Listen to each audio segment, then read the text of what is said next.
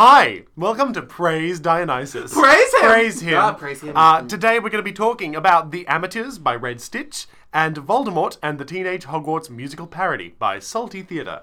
Wahoo! Wahoo! Yeah, Very the I wahoo. played Mario before this.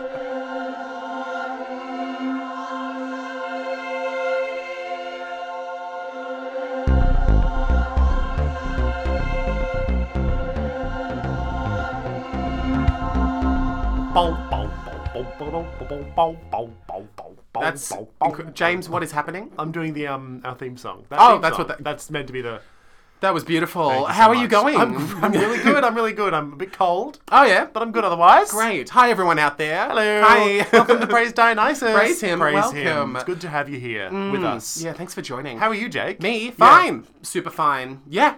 Going Great. okay. Yeah. Had a That's good. jam-packed morning. Oh, which Jam-packed. we're apparently not allowed to talk about. I didn't say we can't talk about it. I you know, when things are happening in your life, sort of, and it's like you're talking about it feels like it's somehow like you're still in like the phase where it's kind of like very gestational and quite exciting. Yeah, I understand. And so talking about it feels a bit like jumping the Fine. gun. Yeah, you don't want to announce before you know. Well, it's not an announcement. It's more just the thing of like you want to be further into it before you start choosing, like, saying things about it. Yeah, It's like yeah. the thing where people say, like, if you're working on a project, you shouldn't tell anyone about it until it's done. Otherwise, like, the fun propelling you through it goes away. Sure, totally. Yes. Then let's not talk about it. So let's keep my morning super secret. succulent and mysterious. Succulent. Ugh. How have you been lately? Me? Oh, I've been good. I'm growing mushrooms. Where? Underneath your armpits. No, in my ears. What a gross thing to say. Underneath your armpits. Well, I did have that fungal thing under my armpit for a little bit. Oh, you're happy to discuss that? Yeah, well, I did. I'm a human person with a human body, and I have human problems. I'm relatable. I'm not super duper sure that your fungus problem was a human problem. It was a human... Yeah, it was a fungus problem. But yeah, that was a dark time of 2020. Quack. Quack. And I think that made my 2020 harder than anybody else's. Yes. Yeah. But no, the mushrooms I'm growing now are like a portobello white mushroom blend. And you're growing them on purpose. On purpose this time. As opposed to just a result of bad bathing. It's not... Okay, it wasn't bad bathing. No, it was an infection. you were bathing too well. It was an we're not gonna infection. It was, I assume it was an infection. You never got clarity on that? Well, I went to a doctor and got a cream. Oh, okay. He said it was a fungal infection. Oh, golly. Or a viral, I don't know. I didn't pay attention. I was drunk at the time. But I got rid of it. It's gone, and now we're all happy. Great. And now I'm growing these mushrooms, and I'm going to use them for ingredients in recipes. Great, okay, that got suspicious towards the end when you started stammering. Yes! Yeah, but that's what I'm doing. going to eat them! I'm going to put them in food, I am. Yeah! Yeah, that's what else would I do? I'm going to curse them and feed them to children. I am going to do that as well. But, so I'm growing mushrooms. I've been working. I saw a show, which I'll talk to you about. Fantastic. And then what else did I do? There was something else. Well, is this you summarising? Are you about to give me like a I'm star about to rating? give you a star rating of my week. How many stars out of 5, James? Oh, this is big. Don't big. fuck it up. I wasn't prepared. Stick the landing. I'm going to give it... Well, is there anything else that you want to say about your week summary? Is that all that Yeah, happened? you go first. What happened your week? I'm not ready to talk about my week, I don't think. You go first. Oh, really? Oh, you yeah, want me I wasn't to... prepared. I'll be the weak entree to your Yeah. delicious main course. Yes, because you are weak. My week with 2 E's. And what happened this week? Not loads, like you, work. And then also, I saw Elvis. Oh, you saw... I was going to talk to you about Elvis earlier. I want to see it. Go on. Oh, sure. So Baz Luhrmann's Elvis. What did you think? The face you're giving me does not reek of joy. It wasn't great, James. Oh, no. It wasn't great. Oh. It was very strict. It was like, as far as like, I was ready for it to have like all like the Luhrmann-y flourishes, and like the first 10 minutes of it did, but then it just seems like he might have lost interest in it. Oh. In terms of like, I don't know, maybe he thought that editing was too exhausting, and so he just like stopped. So it just became like a very boring biopic. Well, no, but for like reasons that I'm not used to experiencing in a normal like boring biopic, it was like, it felt as if I learned really close to nothing about the emotional nature of Elvis Presley. What it started to feel like was just kind of like someone summarized, like in bullet point form, all the things that happened to Elvis.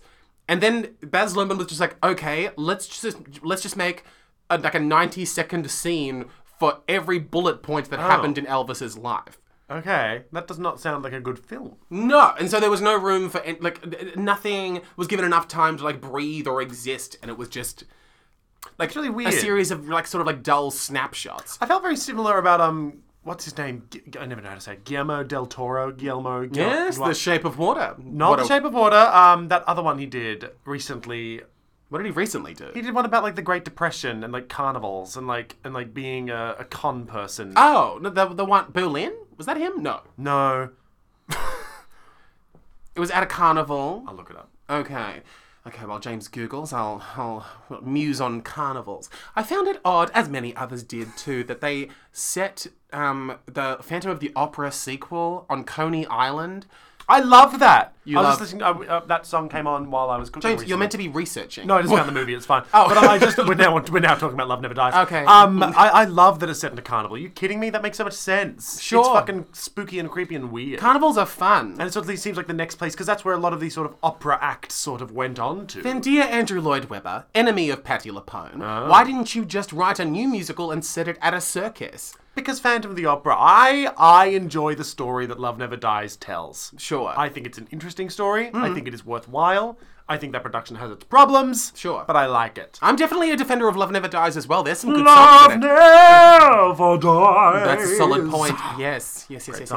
Nightmare Alley was the movie. Oh, with Bradley Cooper? Bradley Cooper and Kate Blanchett. Ah, fantastic. Yes, I felt like that movie had a pacing problem of just like, it was way too long, but every scene was just like, let's get through this. Okay. Yeah, that's my entire comment on that movie, and Right. by extension, Elvis. Right. Yeah. And just like the fun thing on Elvis is just like Austin Butler's fantastic. He's so handsome. He's been so beautiful for like, I feel like he's been like 19 years old for a decade and Which a is half. concerning. Yeah, well, but maybe, I don't know. What's his secret? Plastic surgery. Oh, but yeah, he was fantastic. I do not understand, well, I guess I understand it, but I object to the way that everyone's being weird about the fact that he's still walking around acting like Elvis in his normal life. Because it's like... Oh, yeah. Because I'm into it because it's like, they're the people we want making art, you know? I want weirdos. You want weirdos making art. I don't yeah. want just a bunch of like models that have memorized their lines. I want fucking weirdos who are gonna still think they're Elvis weeks after rap. Should I start pretending that I'm Elvis? I think you've misunderstood what I'm suggesting. I wasn't listening. Ah. That sounds like a good week, Jake. I guess it was a fine week. And yes, yeah, that. Did And you do also, anything they else? should have spent more time focusing on Priscilla Presley. I'm shocked that they didn't. Yes. Everything I've heard. The fact that they went He with honoured. the Tom Hanks perspective of everything. Because is he meant to be playing the manager or something? He's playing like the manager that there was apparently like a rigorous memoir written about the relationship that this manager person had with Elvis Presley. And they've gone with like, yeah, Tom Hanks playing this guy in far too many prosthetics. It's like, I still, not to go into another rant that I will launch into at any moment, but it's like, I don't understand why when people are like playing real people from life in movies, why they have to be covered in prosthetics. to look like the people. Literally, why is that the way things are? It's like, why Nicole Kidman should be able to play Virginia Woolf with her real nose. That's not Virginia Woolf's nose! It's like, what are we why are we all playing like dress up so thoroughly and no one's pointing at how insane it is? It's like we're willing to open up as we should, open our minds up to like colorblind casting and gender blind casting. But that's true. But Tom Hanks has to be morbidly obese with a funny shaped nose. I guess some people want to go for that historical, but it's Baz Luhrmann. Like, Baz Sure. Luhrmann's all about... Yeah, that's crazy to me. That's is weird. bonkers. Like, unless it's Bonkers. really inherent to the character. Like, if them missing an arm is essential to their story, absolutely get someone with one arm. Chop that arm off. Chop that arm off. James Franco it. But otherwise, you can look like how you look and play whoever you want. Yeah, that's an interesting point. I mean, what was it? Bloody Gary Oldman put on all those prosthetics to be Winston Churchill and won a lot of awards, didn't he? Yeah, well, I don't know how many awards he won, but I think he won a lot. I definitely didn't see that movie. Neither did I, but I know he did that. Yes. Which says something about how much... Maybe that's part of the reason. Maybe that gets people talking about it. 'Cause that's the only reason I know about that movie is because he put on a bunch of prosthetics. Sure. And the way that Jared Leto is so, one of the things about Jared Leto is how much he enjoys gaining and losing weight for roles. Oh, sure. And he put on prosthetics for that Donatella Versace movie. Sure. Yeah. Was it a Donatella Versace movie? House of Gucci? Gucci. Is that the one? Yeah, that's the one. The gays are going to be coming after me. Yeah, look out. Oh my god. So I guess I'll give my week. Give it a 1, 2, 1, 2, 3. Shugga ducka ducka. I'm trying to think of any numbers that have anything to do with Elvis. Do any numbers have to do with Elvis? 1 o'clock, 5 o'clock, 7 o'clock, 8 o'clock. That's another thing. There were barely any of his songs featured properly in it. And also none of the movies he made were in it. Oh, that's weird. It was like a whole thing. It was like a whole thing where some voiceover was like, oh, Elvis made a bunch of movies.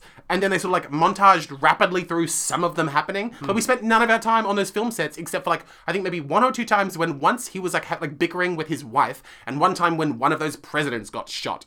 It's like, which one? It happened twice. It was when like Bobby Kennedy and Martin Luther King, who I know was not president, stop yelling at me. And then maybe there was like a third assassination, because you know how like the end of the 60s was all just like bullets. Oh yeah, bullets flying. Just bang. Well, we're heading into that now, aren't we? Heading into the 60s. The Japanese Prime Minister just got assassinated. Who did? The Japanese Prime Minister. He did. He did get assassinated. You think this is going to be the start of a trend? Well, are you calling it now? Prime Minister Albanese said that this. Well, not Albanese, not him, but one of the people in the Defence Ministry said that it's going to happen again. More assassinations. Yeah, they were like, we're definitely headed to more. They just said this looks like we're heading into more assassinations. That's what they said. Not in those words, but they said that. Oh. Yeah. Is this from the same news source where I recently read that article about how... Let me know if anyone else has come across this. ABC News? It was ABC News. No, that's not where I was on. Well, there we go. You know when you like, I don't know if you have this, when you like hear like a tidbit of information from some doofus and you're like, that's really interesting news, but because it's coming out of your stupid mouth, I don't necessarily believe you. So I had to... Everything you said. Exactly. So when I was listening to a me in my own life, someone was like, oh, this like, oh, was it like CERN? Somebody... CERN? Yeah, it was like, I think it was the Hadron Collider people, because you know how they just turned it back on again? Oh, yeah. I felt it. A news article came out and a few people were talking about it and they were like, hey, why is no one talking about the fact that CERN came out and said that when they turned on the collider in the first place, they accidentally ended reality and we are all now just living in a projection that they invented because to replace... Because if that's the truth, what are we going to do about it? You know, like, what am I going to do about living in a reality? Let me live in this reality. It's fine. The thing. It's all we've got, you know? I watched a video last night on YouTube about this guy whose head was put into a Hadron Collider thing while it was on. And a particle went through his brain. This is a thing that really This happened? is a thing that really happened in Russia. Oh, okay. They had their own version of a Hadron Collider. And they shot a head with it. Not on purpose. He was like meant to go in and do some maintenance and everything that went wrong could. And it just so happened that his head was in the path of the particle. Oh, and he survived. Okay? I got about like 3/4 of the way through the video before I fell asleep. Well, it sounds like pretty low stakes. Too boring. Next. More penis. And yeah, he got but he didn't die straight away. But they say that he saw the light brighter than 1,000 suns, knew something was instantly wrong, but then he finished his maintenance and just went home. He must love spanners. He was like, all right, time to clock out, and went home. How could you see a light brighter than the sun? He just says he did. I guess he saw it in his brain and not in his eyes. Which is where you're able to see those things. Yes. Don't get me started. Don't get me started on consciousness. And not to loop back to where I began this Elvis. Somewhere in the midpoint. Oh, okay. So this article came out and someone was talking about it. It was like, why is someone talking about how the fact that CERN has apologized for ending reality as we know it? And I was like, I don't know that they came out and said that. Do you reckon they did? No, I looked into it, and that's how I ended up on this website that was like hotnews.com/future. Where you now get all your sources. I was like, this doesn't seem real. And then I read the article that these people were referencing, and they were quoting the people on this panel from CERN, and they were claiming that the people from CERN were like, and that's why we've had things like the rise of the Kardashians and crazy weather events. It's like, in what way are these... And that's how it was worded. It was like, they were acting as if, this representative from CERN was coming out and literally sitting there being like... Sorry for the Kardashians. Literally, that's how they were claiming this CERN guy was talking. It's like, okay, did you go out and just tell the world that we ended it accidentally? And they've sent out the dumbest idiot in town to just be like, so you know how Khloe Kardashian is pretty skinny now? Anything you don't like, that was us. We did that and we're so sorry. Whoops, we pushed a big red button and we fucked it all. Baby pressy big button. Oopsie doopsies. Yeah. So how many stars, Jake? How many Kardashians are there? 7, 8? If you include the children, there's what, 26? Sure. 26 stars. That's a lot of stars. What about your week? My week, well, I'm growing those mushrooms. I worked. I saw a show. Really, I have not done much this week. I feel like I'm forgetting something. Oh, I played Dungeons and Dragons, which is something I'm happy to admit on air. Sure. And that was fun. So I give it And we also had to, like, yesterday, we went to that game store. Oh, we went to the game store. Yes, we ran into each other because I had to grab the key off of you because I crashed on your asylum cot. This is very hot, interesting stuff you're hearing. But yeah, so we had to go into one of those like stores that I'm afraid of. Those ones with all the game people inside all the game them. people. And it's Like board games. It was amazing because it's full of people who aren't necessarily super happy socially interacting. Which is great. Which is great because it means that like people just get in there to have a look at the board games and then just get what they want and leave. It's great. And everyone's polite and quiet. Yep. It's kind of a dream little situation. It's really nice. And you bought a thing. I bought a gift. I didn't want to say. None of you listening. Don't you tell her what I got her. You bought a gift. And I went upstairs with Flynn and we saw like the Dungeons and Dragons room. Yeah. And it was full of Dungeons and Dragons stuff and I loved it. Sure. You didn't want to go upstairs. No, I only heard tell of this nerd room because good. I'm far too funky to go into a place like that. You know, Flynn and I went to the Melbourne Library that day. Yes. Like the one down to Grave Street way. Yes. And there you can just play video games in there. You can just wander in. There are 2 consoles with 2 controllers each. They just have like a Wii Fit set up. Well, they have an Xbox and like a PlayStation, I think. And you can just walk in and play video games with each other. Oh. Isn't that amazing? That's, well, yeah. So I give my week 7 stars. 7 stars. Because it's been 7 days since we last did this and I can't think of a better number. That's a really strong choice you've made. Thank you! Fantastic. Do you want to talk about some theatre? I would love nothing more than to talk about some theatre with you. Oh, let's do it. Hi, Jake. Hello, James. I went to the theatre last night. Oh! Yes, what we do here. And I saw a show at Red Stitch. Great. Around the corner. Yep. Now everyone knows vaguely where you live. Don't tell them that. And it was called The Amateurs. It's called The Amateurs. That was the name of the show. Great. What was it? Who wrote it? Or is that a secret you're saving for later? I had to pick this up. I know it's Jordan Harrison. Great. Wrote this one. Uh-huh. And he wrote it in 2019, which will be relevant to the story later on. It better be, because if I have to learn dates for no reason, I'll kill myself. It's 1 year. Yeah. So I knew that I wanted to see this show because I often go in and see these shows blind without knowing anything about them. Yeah. But this was a show that had been suggested to me by like social media algorithmic targeted advertising. I was ready for you to say, like, a trusted friend. And my mother. Oh! Yes, both of these sources told me to see the show. Yeah. I saw it on the algorithm and I was like, oh, this looks interesting. Like the vibe of it is instantly very, like, medieval players. Oh, very James. Very James. Yes. And my mum sent me a message of being like, oh, you've got to see this. And it was just sort of like, oh, yeah. Because she also recognised the Jamesy vibe. She did. She got the vibe. Great. And so I need to tell her that I really enjoyed it. Thank you, Linda, for suggesting the show because I really enjoyed it. You should probably also thank her directly. Nope, she can listen to the podcast. Mum, you gotta listen. Support your son. I just shout all my messages into this horn, and I just hope people hear them. I will be bringing chips to dinner tonight. What else? Okay, so yeah, saw the show, and yeah, still went in relatively blind. I didn't research too much about it. So Red Stitch, the bell goes. They ring the bell to be like, come on in and see the show. Who did you see it with? Myself. I went alone. Oh, just alone. I went super alone. Fantastic. Yeah. So the bell rang, and that's when they usually say, get inside! Yeah. Not this time. This time they did the usual, like, exits are here, bars over there, welcome to land, all of these intros. And then where they usually say, come on in and sit down, they said, the show will begin outside in the courtyard. Okay. Oh, so everyone shuffles out into the cold. Yes. And we... Which people love. I loved it. We all weren't complaining. We shuffled out and we weren't. We shuffled we were excited because there was good heating out there. So we shuffled out into the cold. Yeah. And into the damp cold. A deafening groan. Shuffled out and waited for a little bit and then around the corner, you know Red Stitch, you know the church? So Red Stitch is right next to a church. And the church is now a gym? I think it is a gym, yes. Yes. But it's still like outside, it's a church. Yeah. And around the corner, there's this light. It gets a bit brighter. Oh my god. And in this distance, we're all chatting and you can't really hear anything, but I can see it. This like growing, flickering light. And I immediately was like, oh, what the fuck is this?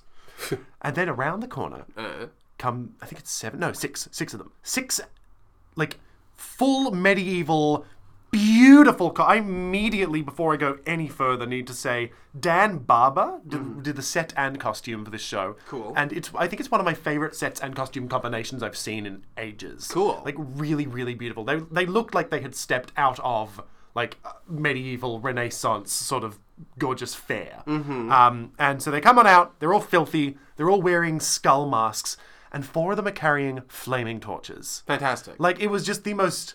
And that coupled with, yes, the cold and the damp, immediately... like no, I say it because... You're a slut for damp. I love damp. It like, immediately felt like, oh, we've travelled back in time. And then they were just there doing this sort of traditional sort of... and they were doing, like, the 7 deadly sins, I think. They were doing all these sort of, like, what are they called? The sort of moral plays? Moral plays? Is that what they're called? Yes? Yeah, like where it's all about like teaching morals and values. Morality plays. Yeah. So they did one about the 7 sins. Okay. And it was sort of like, it just felt so authentic and real. And then we watched that, and one of the cast members dies. Okay. Like starts coughing and sputtering blood and dies in front of us, and it was really quite horrible, like dramatic. It was like very well acted. And then they all shuffle off, and then the bell goes again, and we all saunter into our seats At last, out of the damp and the cold. So we did that. We all sauntered in, met my coffee. So how long did that morality play take? Not long at all. I think that would have taken 5 minutes tops. Okay. I think it was just to sort of set the scene of, because it's meant to be a troupe of traveling actors, and this is like they'd drawn the card up, they'd picked a spot, done the show, and then they all went off. So we went inside, sat down. The set was like this, you know the Red Stitch space, it's quite a small room, and it was sort of, the floor was just dirt. It was dirt, and then on either side it had a little raised hill, and then the walls were painted in this, I want to say that because it was really beautiful.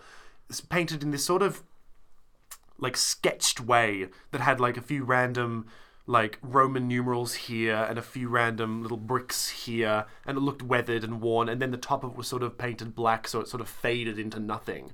Really, really cool. That's the set, and sitting in the corner in the dirt is Brian Lipson, and they're all dressed in these, all the characters are dressed in filthy clothes, like they look dirty as hell, and he's just sitting there.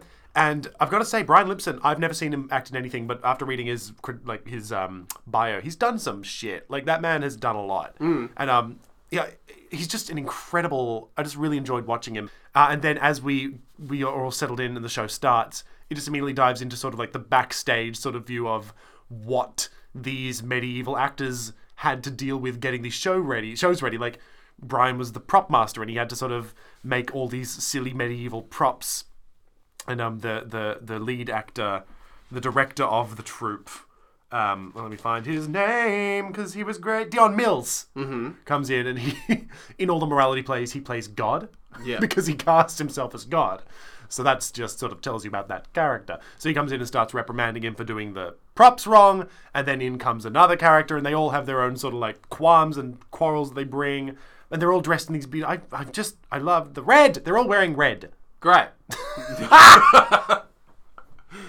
Thanks, Jack. That's a strong colour. It was about agency and what we can do and what art means in the face of disaster. So the show was written in 2019. Yeah. And it was written about the bubonic plague. So these actors during the time of plague. And in not so subtle ways, it sort of compares it to the AIDS crisis. And it was sort of humanizing these medieval figures and putting them in context that we understand. AIDS plays. What do you think of AIDS plays, Jake? What do I think of AIDS plays? AIDS plays. What's your favourite AIDS play? AIDS play, as in like plays about AIDS. Yep. I guess Holding the Man is the obvious decision because that means a lot to me as a text and all its different iterations. I still haven't seen the film.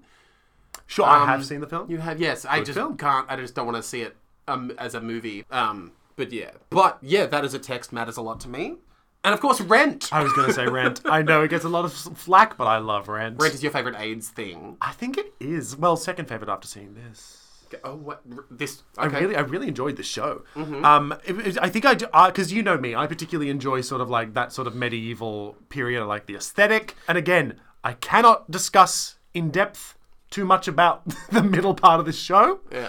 But it feels almost like a history lesson in where these morality plays came from, and sort of what the human beings that were performing these morality plays were doing and surviving, and why they made the choices they did.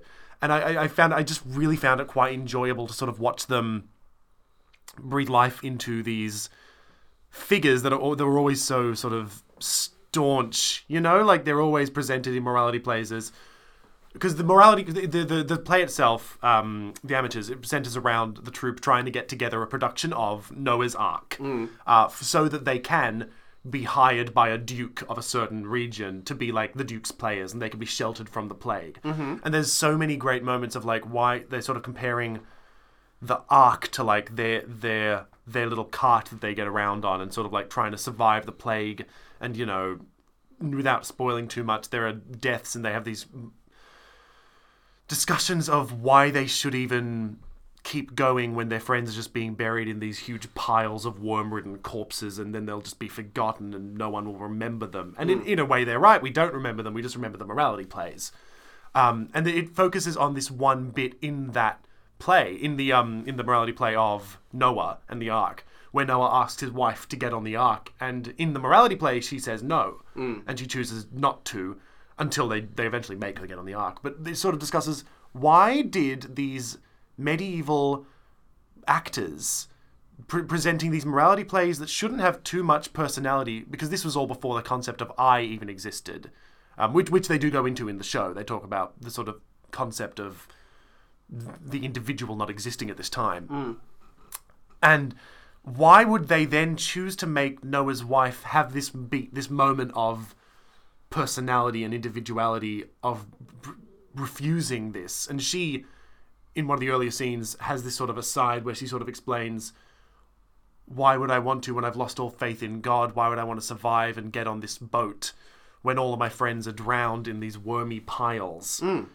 And that was when it was sort of, oh, this is about AIDS. Right. And yeah, like it made me cry. It made me laugh. I really want you to see it because I want to discuss it with you. Yeah. No, if I'd known it was about AIDS, I would have seen this show faster. Yeah, there we go. There we go. Right. They pose this question at the end about like what art is, and one of the great lines is, what is art? What is the point of art? Is art to sort of chronicle and capture history in a way that we can remember it? Is it an arc that we can get into and survive on and avoid thinking about all the horrible things that we're going through? Or is it a nail that bleeds for us so that we don't have to? And it was really fucking just harrowing, and it felt desolate. This sort of dirty landscape with all these people trying to survive this horrible time. And as I said, this was written in 2019. So watching this now, obviously takes on a whole new meaning while we're all sitting in our little masks and trying to sort of avoid the coughing fit next to you because you think that they might have COVID. And it was one of those times, I know that when COVID first started, we'd often talk about, like, not excited for all the COVID art that's going to come out of this. Yeah. But this, ironically, was written just before COVID, and yet, to me, has become one of the best unintentional sort of reflections on what we're all feeling during this time. In terms of the cast, this cast was so good, Jack. And they're all seasoned actors, which I always love. Good. Like a good steak. You want them to be seasoned. Yeah. Emily Goddard played Mm. Hollis. Incredible actor. One of those actors that just...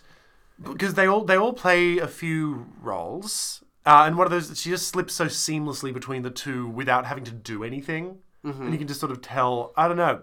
She just has this really beautiful voice that I could listen to all day. Olga Makieva, who played Rona, was also just great. She had I couldn't tell whether her accent was meant to be German or French, but it was a good accent, whatever it was. It was very enjoyable. She studied at the Academy of Theatrical Arts in Moscow, and then she toured in the Soviet Army Theatre across the USSR. Cool. Which I just think is a really, really fun fact. And she came to Melbourne in 1999 and is just acting away. And I just think that's so cool. Yeah. But she played Rona, who was like the sort of harlot in the cast of actors. Bone dry sarcasm in every line, which I think was sort of necessary because, God, this show was grim.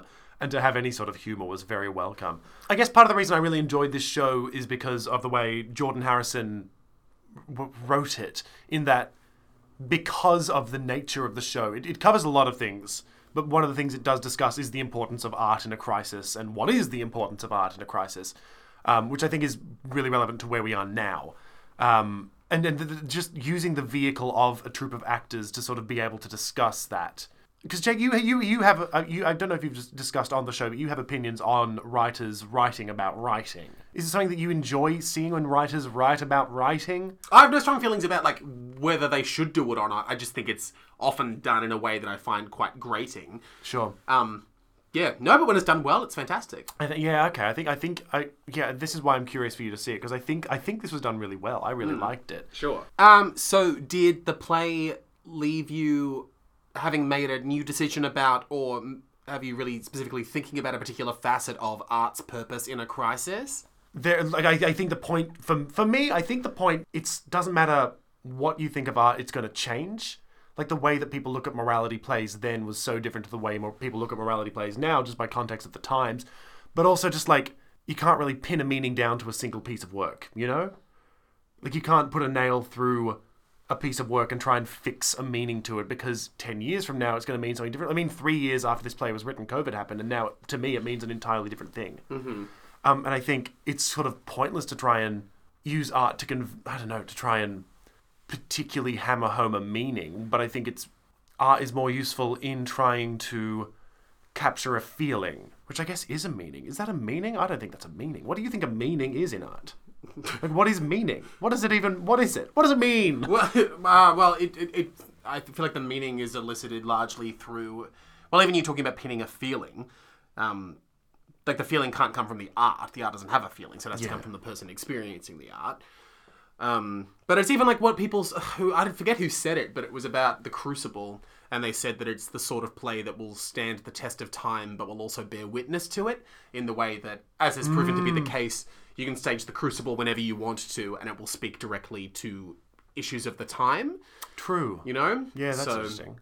And that's certainly not to say that every play should be expected to have that level of timelessness to it, but in a way in the way that an AIDS play brings with it like a fresh understanding for people about an element of the AIDS experience. But at the same time, as you've pointed out with this play, can speak to so many other things as well.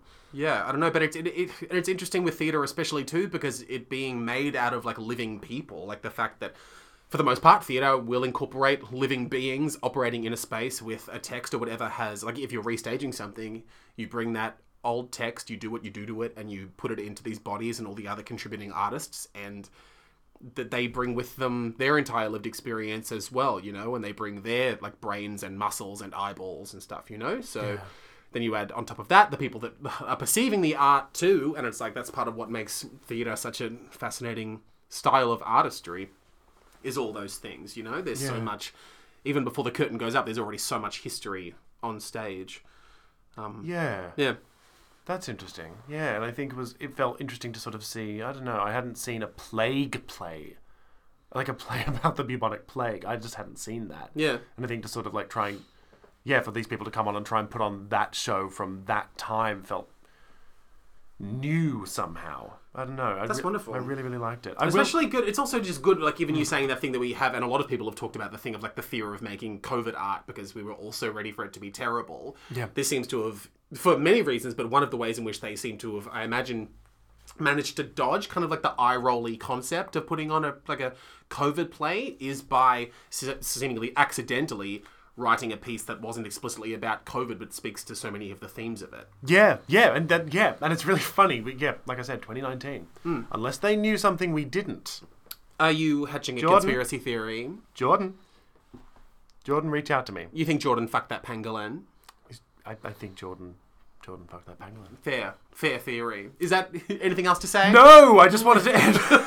Before we get too deep into that, where is it? Darcy Kent. Yeah. Who played Brom and the Majordomo.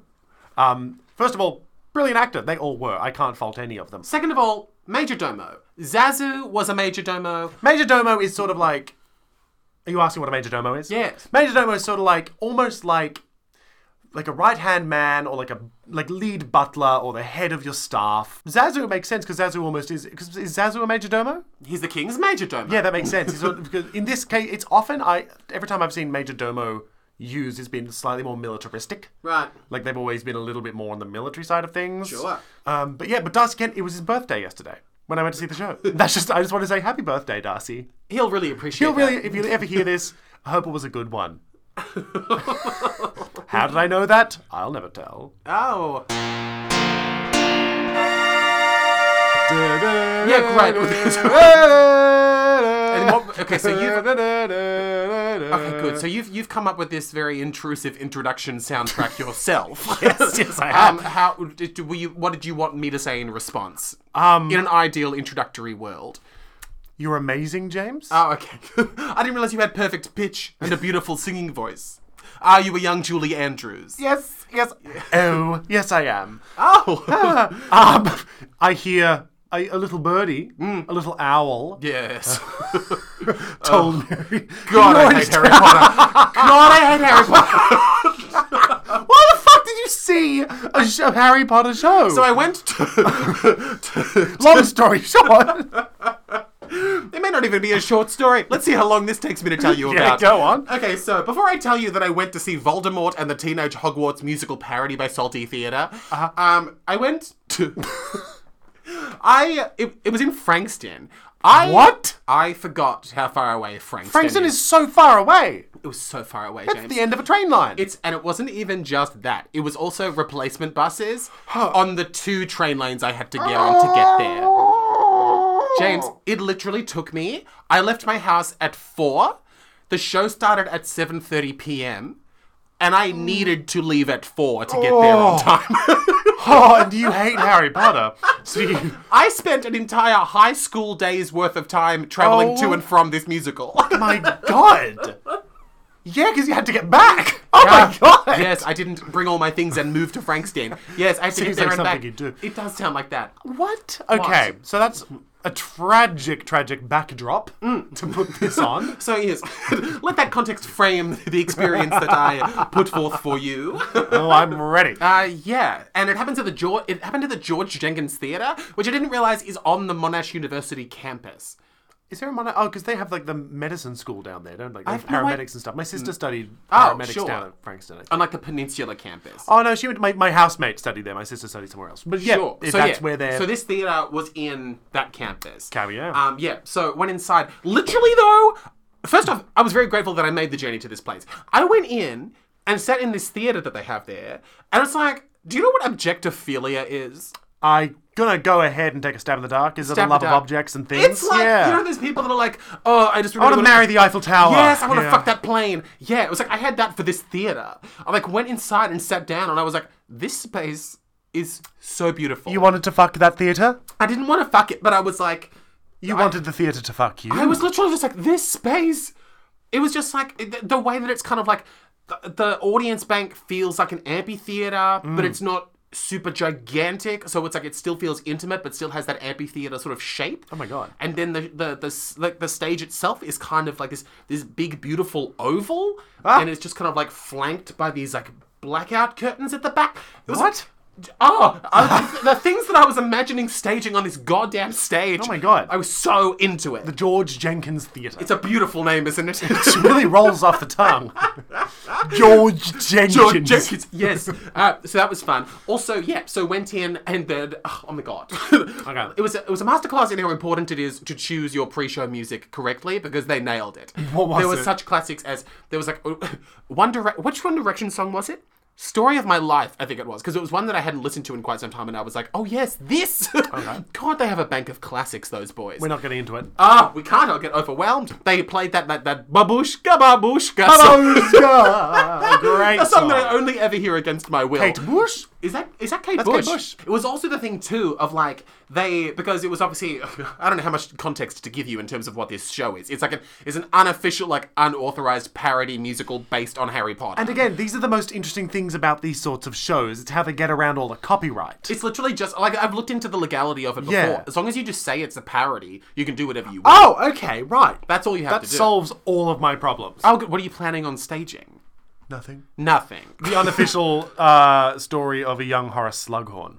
A young Horace Slughorn. Is that a different Harry Potter character, or is this a different world? Different Harry Potter character. He's played by, oh God, what's his name? He's the guy who's the spectacular,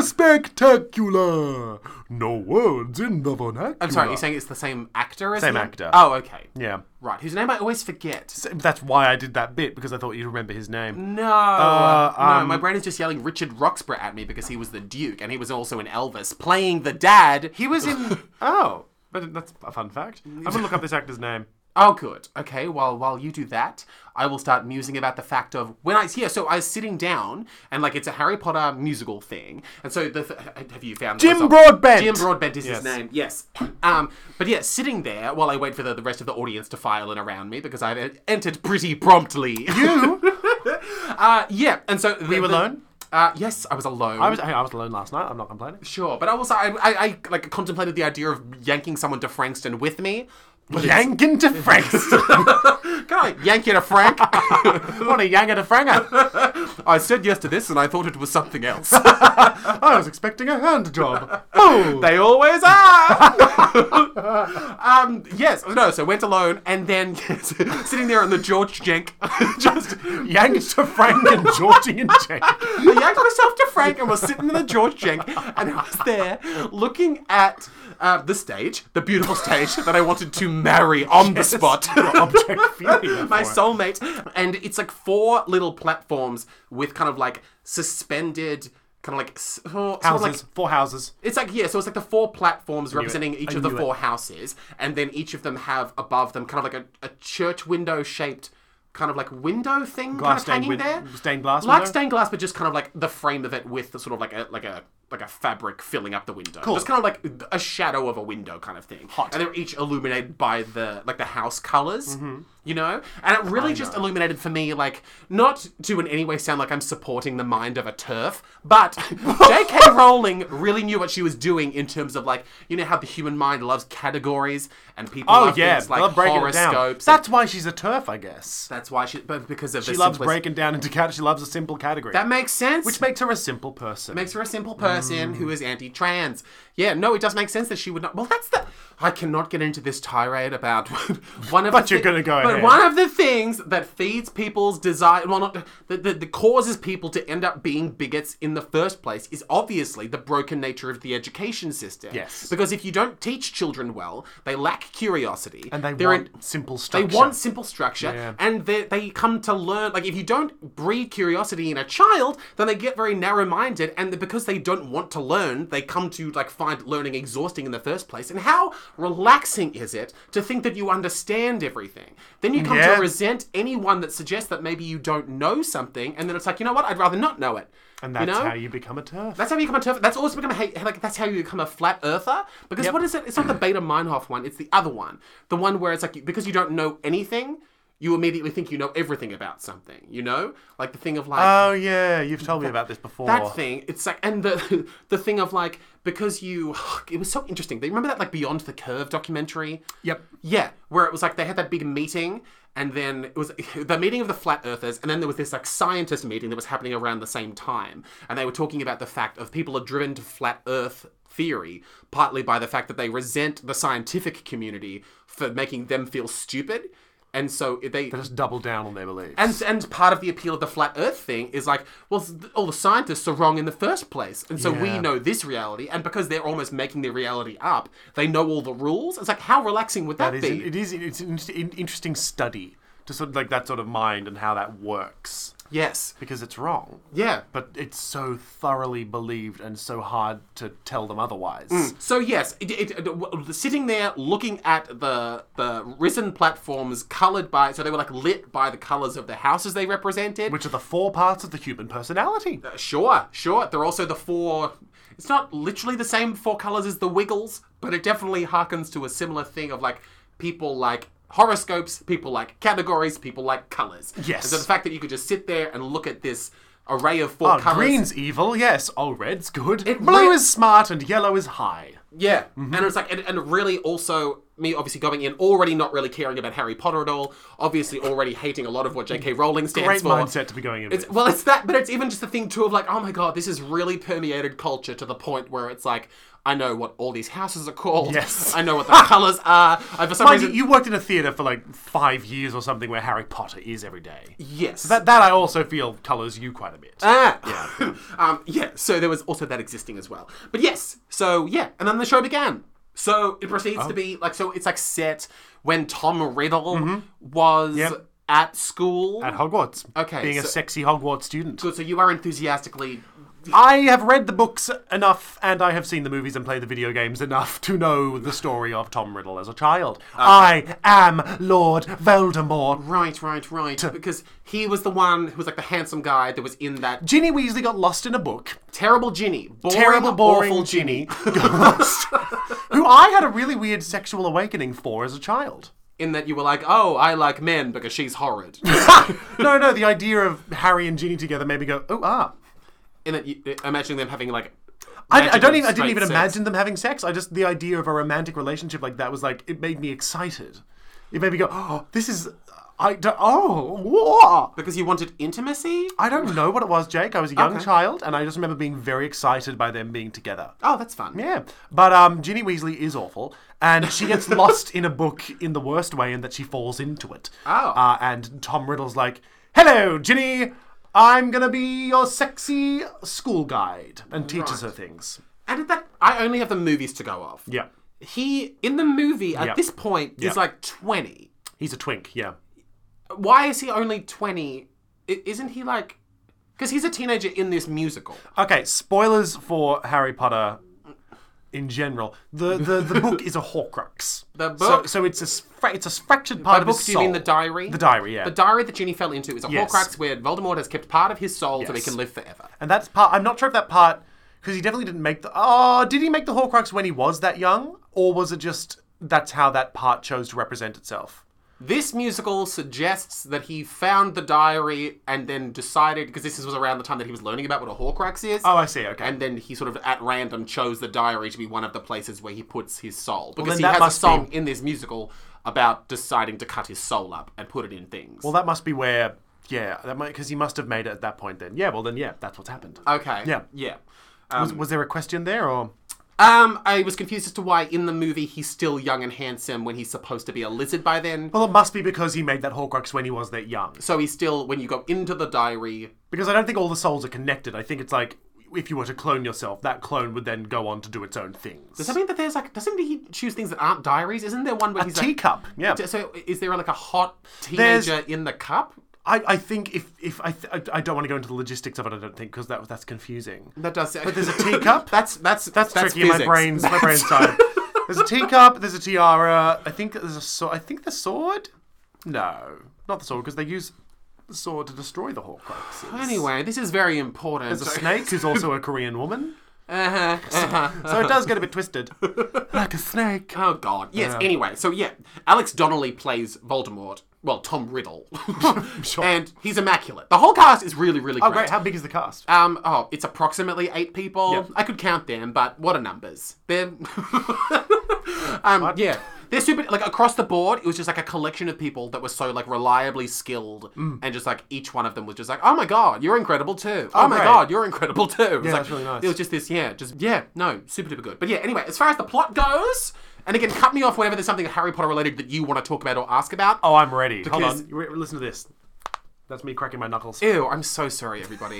Yeah, so it begins, the houses all exist. We come to learn what all the houses kind of represent. Yep. The one that sticks out is, like, there's a lot more Hufflepuff action in this than I've ever experienced in any of the movies. I feel it's because a lot of nerds are in Hufflepuff. Like, they get sorted into Hufflepuff, so a lot of nerds feel like they need to represent Hufflepuff a lot more. Speaking of nerd enthusiasm, the audience was so into this show. Oh, God. It was, but in a way that was, like, really, really sweet. It was like this voiceover comes out, like, you know, the voice that's like, welcome to country. The voice that's like, turn your phones off. That same voice was also like, let's hear it for, like, the house you're in. And so they went through all the houses. Oh. And the audience was just ready to respond. Did you cheer when Slytherin came along? 100% no. Can you imagine, come on. Can you imagine me sitting alone in the George Jenk? And this voiceover is like, let's hear it for Slytherin. And I'm like, woo! Oh, you should have taken me. We could have cheered together. Oh my God. No, you would have cheered alone. Can you imagine being like the happy couple 2 seats away from me that sees me alone going like, yeah! Yes. Yes, I can't imagine that. Okay, well, I'd imagine it because that hurts my feelings. Didn't happen. But yeah, no, this audience was like raring to go. That's really nice. Like those Ravenclaws wanted to be heard. Really? Ravenclaws? They're usually the quiet ones. All of them. None of them were quiet ones, Ravenclaws. Because Ravenclaws like to read, don't they? They're nerds. They're reading nerds. They're all stinky, stinky nerds. But yes. Now, so, I don't know. While I was, developing confusing feelings for Tom Riddle, the show proceeded to be... So it's like, the houses exist, and then there's more Hufflepuff action because the girl that is dating Tom Riddle is in Hufflepuff. Okay. So it's like her and, like, this, like, goofy blonde guy that's in love with her are both in Hufflepuff. What houses? Oh, both in Hufflepuff. They're both in Hufflepuff, and, like, a Hufflepuff thing is apparently being into snacks. Yeah, because... Yeah. Is that a real thing from the books? No, I don't, because, their house dormitory is right next to the kitchen. Okay. Like, you have to go through the kitchen, I think, to get to their dormitory. Okay. And that's it. Another running theory is that all of the Hufflepuffs are stoned all the time, so they always have the munchies. Okay. So that's just a fun fact. Is that in the book? Definitely not in the book, that one, but that's okay. because Hufflepuffs are always, like, got stoner vibes, because they're always friendly and a bit dopey and kind of nice, and they live near the kitchen. They're all stoned. Oh, and, like, Puff is, like, in the name. It occurs to me now that Puff is in the name. Yeah, Huff and Puff. Oh my god, say what you want about JK, but she's... 420 blazes, J.K. Rowling. You may be a TERF, but you're also a raging stoner. She's woven a really complicated tapestry, hasn't she? Yeah. Really holds together. God, I hate her. Go on.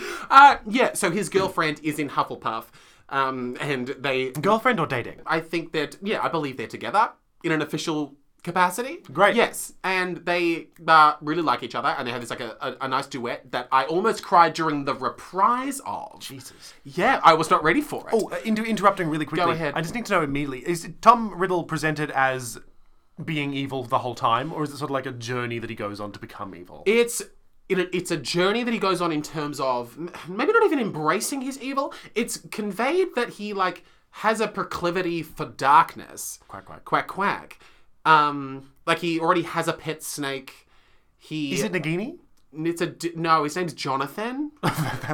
That's pretty funny. Giggle, giggle. I like that. And he gravitates naturally towards dark things. Quack, quack. Quack, quack. But he's not up to anything evil yet.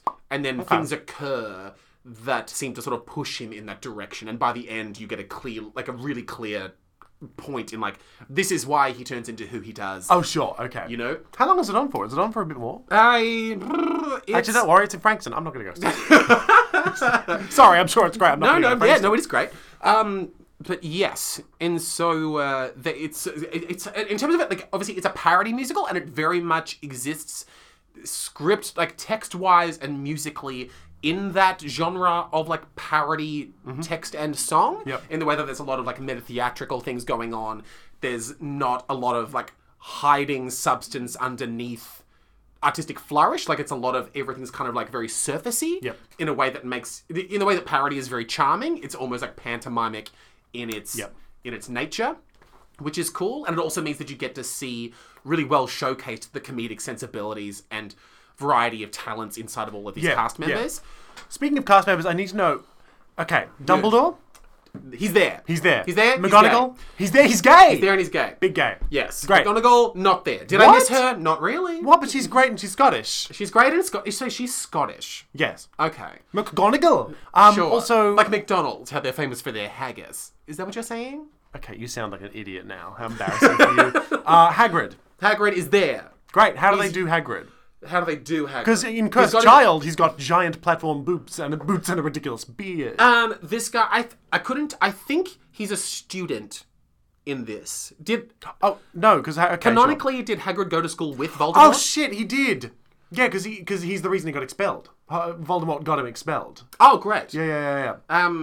So he's in it and has a very impressive, like, impersonating accent of the film version of Hagrid. Which is? Which I'm Hagrid.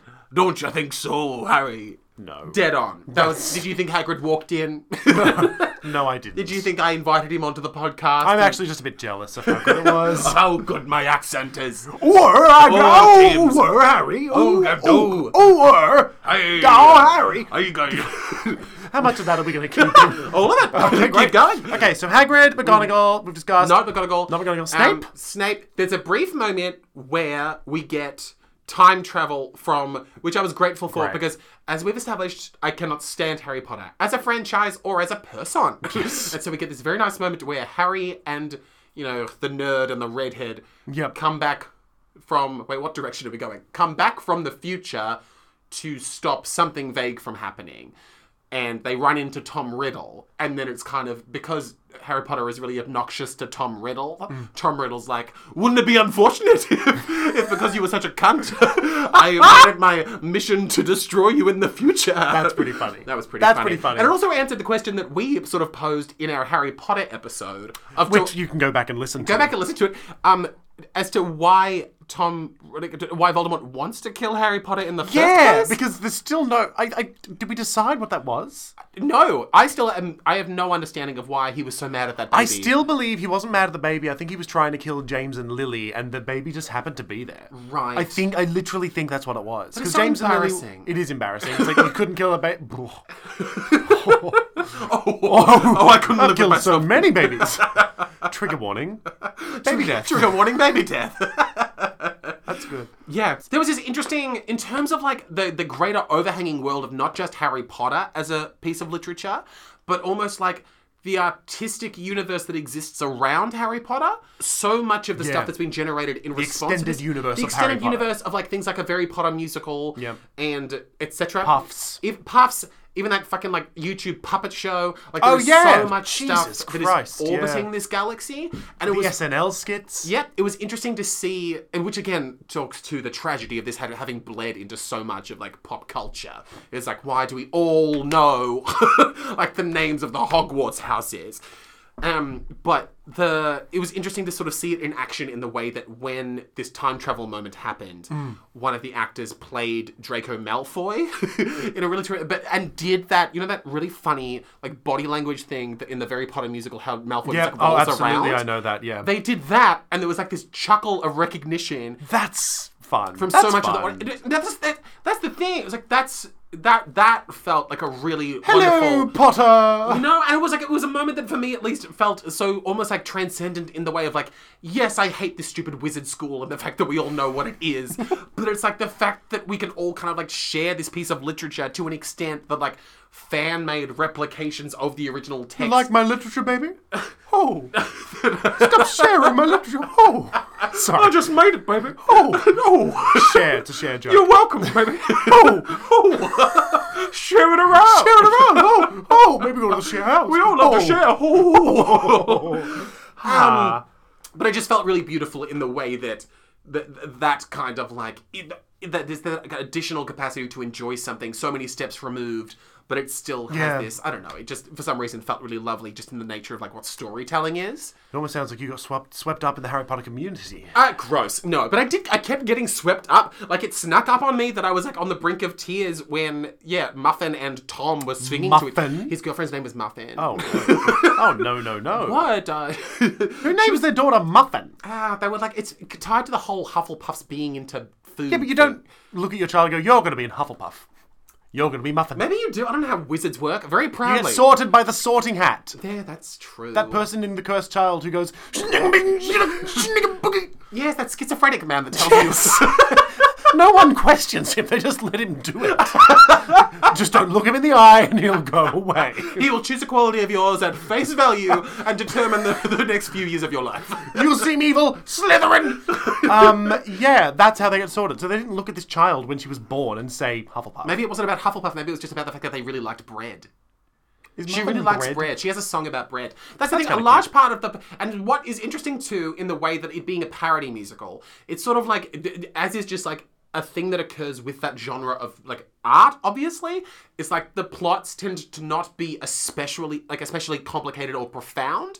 Yeah. You know? Yeah. Which is just the par for the course. How, yep. So it was like sort of like a narrative thread of like sort of very early on, Albus Dumbledore is like, we're doing a battle of the bands. I was like, why? That feels like an episode of Community. Sure. Yeah. It was like, oh, this is the plot of that. Voldemort and the Teenage Hogwarts. It's like, great. That was the plot? They ended up doing a battle of the bands? They did. Oh my god. Maybe I will go to Frankston. I'm not. I'm not going to go to Frankston, but... okay. Yeah, but that was just like a goofy plot choice that I thought was kind of charming. Okay. Yeah. Sorry, no, it wasn't me saying I have anything to say. I'm wondering if there's any other characters I need to know if they were in the show. Can you list any other notable characters that were in the show that I might know who are? So all the houses had a representative in them in terms of like the main cast. Yeah. So obviously Tom Riddle was in Slytherin. Oh. And then Really? and then Muffin, his girlfriend, was in Hufflepuff with this like really delightful like friend of hers who was like secretly in love with her and was like spent the whole show kind of pining after her. Yep. And he was really, really like really well done. Was his name Danish? No. And then the girl from Gryffindor. Oh God, I hate saying these words. Gryffindor. She was like not ancestor, the opposite, a descendant of Godric Gryffindor. Godric. So Gryffindor. therefore, an ancestor of Harry Potter. What? Is Harry Potter related to Godric Gryffindor? I'm pretty sure that Harry Potter is related to Godric Gryffindor. Sure. Well, I guess an ancestor of Harry Potter was, yes, Moaning Myrtle before she became a toilet goblin. So a live version of Moaning Myrtle. Yes, pre-death Moaning Myrtle. Did it have her die? No. No, she didn't die in the show. Like a missed opportunity. A missed opportunity. Killer. Yeah, but she was Ravenclaw. Yes, great. Yeah. It was interesting. I found it... Obviously, I spent the whole thing just being very enamored by Tom Riddle. And then also, it was like really interesting to... Because, again, I do not engage... not to keep flaking this. I don't engage very thoroughly or enthusiastically with the Harry Potter universe. But you're talking a lot about Harry Potter. It certainly made me... to see this show. It made me more interested in... Because up until seeing this show, Voldemort had very much just been kind of like this like... swirly, effeminate lizard man. Yes. And this was interesting to see him not just like as a young human person, but also kind of as like a tragic, heartbroken figure. It's like watching the Obi-Wan Kenobi series and seeing Anakin Skywalker versus Darth Vader. But I guess in a way it's a little different just in the sense of this obviously being like an unofficial retell. Like I don't know how much of the Voldemort history is written in what J.K. Rowling has done. But it was interesting to see like the potential reframing of like him, because as far as I know, Voldemort just decided that he likes power and is evil by nature and is a very two-dimensional cutout of what a villain is. True, that's true. So it was nice to see whether or not it was these creators or it was informed somewhat by the turfness herself. It was interesting. Have we questioned the fact that she wrote a villain that's so gay and so effeminate? Did she make him that gay or was that like Ray Fiennes? I think I remember in the books he has like quite a high-pitched voice. Oh. Okay. Which is very gay. That's our thing! That's what we do! That's our thing! One of the most bearable things about us. Yes! Bears are! Right?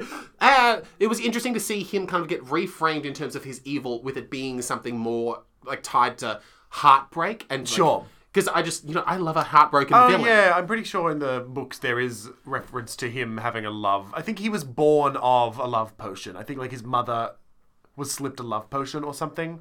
Or the other way around, and that's why he was born. And so there's like... Also, it's like Wicked.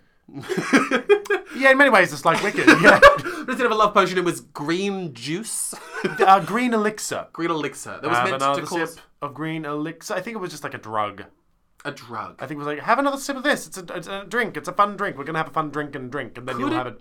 What? So not to cut you off. No, I have nothing else to say. I'm wondering is there any world in which the elixir that caused Voldemort could be the same elixir in Wicked. No. Which could be the same elixir in Sweeney Todd. No. No, there's no... Sweeney Todd? What? No. It's Pirelli's miracle elixir. That is very, very clearly pointed out to be piss and ink. Isn't that just what Helena Bonham Carter says? I'm pretty sure to convince people not to buy his elixir in order to elicit, that's... But it is also famously throughout history in those times, people would just sell whatever they had and pretend it was an elixir. But wouldn't that be a good enough reason for Elphaba's mother to ingest the elixir and then poop out a green witch? But there's no reason that Elphaba cannot also be related to Shrek. And the Grinch. And every other green creature Are you just saying that all green people must be related? I'm saying they might be. Wow. Okay. They might be! Okay, Jake. I guess it's safe to say maybe the Horcruxes we really made were the friends along the way. You are the dumbest person. I guess I'll say, and I don't think this is spoiling anything, I'm just going to bring it up because I thought it was like one of the most striking theatre moments that I've experienced in like a little while. Oh my god, okay. In the way that it's a very unique thing that they did. Nudity is done in a lot of shows, Jake. The final moment of the show, which again I don't think is giving anything away, is like... So it's like Voldemort center stage, having blossomed into the type of evil that he becomes. And he like is looking out into the audience, and then like the very recognizable Harry Potter like theme music starts playing. Yes. And he like menacingly sings along to it. Ooh! Which I thought was incredible. That's great, like the da da da da. Yes. Da. Oh! The way that it then goes back and like recolors the idea that like, oh my god, has that been Voldemort's theme the entire time? That's pretty good. And also him just sinisterly singing. Sinisterly. Are you trying to say synesthesia?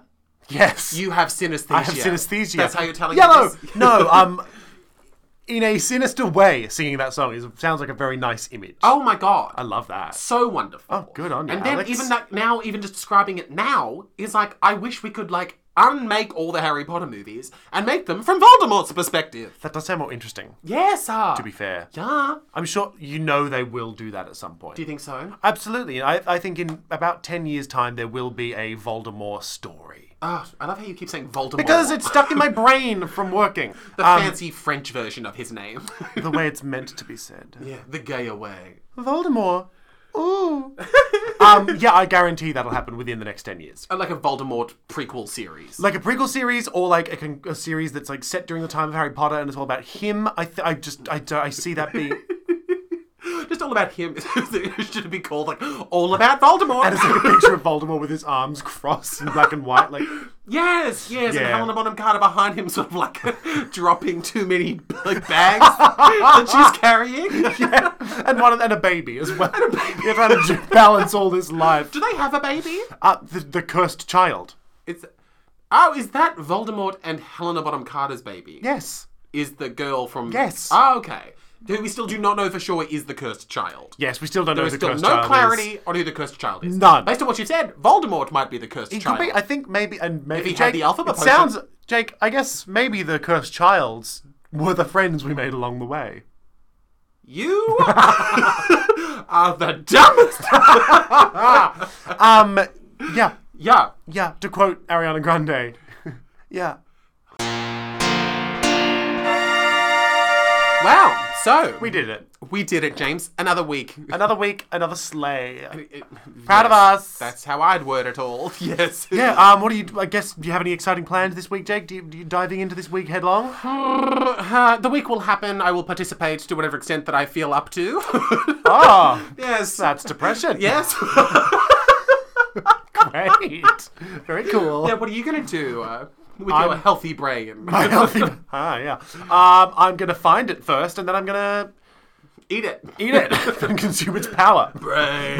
Kalima! No, I don't know. I guess I shouldn't have asked that question because I don't myself have an answer. Fantastic. Well, this has been a riveting been a conversation great wrap-up. about a thrilling week ahead. Yeah, we're gonna have a good time. Hey guys, message us. Reach out. Let us know what Yes. shows you're doing. Give us a ticket. We'll come and have a chat. Yeah. And then talk about it on this show. Yeah, thank you so much for listening to another you. episode of Praise Dionysus. It's been so nice being inside of your ears. I love it here. Dirty. Yeah, reach out for whatever reason. We'll talk to you. We got an email. Yeah, praisedionysus@gmail.com. We got an Instagram. That is Praise Dionysus with one of those little A's with a circle around it. And at the you know start. what we always say. That we may already disagree with things that we just said. And friends, don't let friends become theatre critics. Or playwrights, I recken. Yeah, don't let I'm them still do that. doubling down on that one. That's fair. No, honestly, no, Yeah, it's a I bad would never idea. push somebody into being a playwright. Be a playwright! Here, wish for suicide forever. Okay. All right, well, until next time. Hey guys, enjoy your week. Yes. Love you.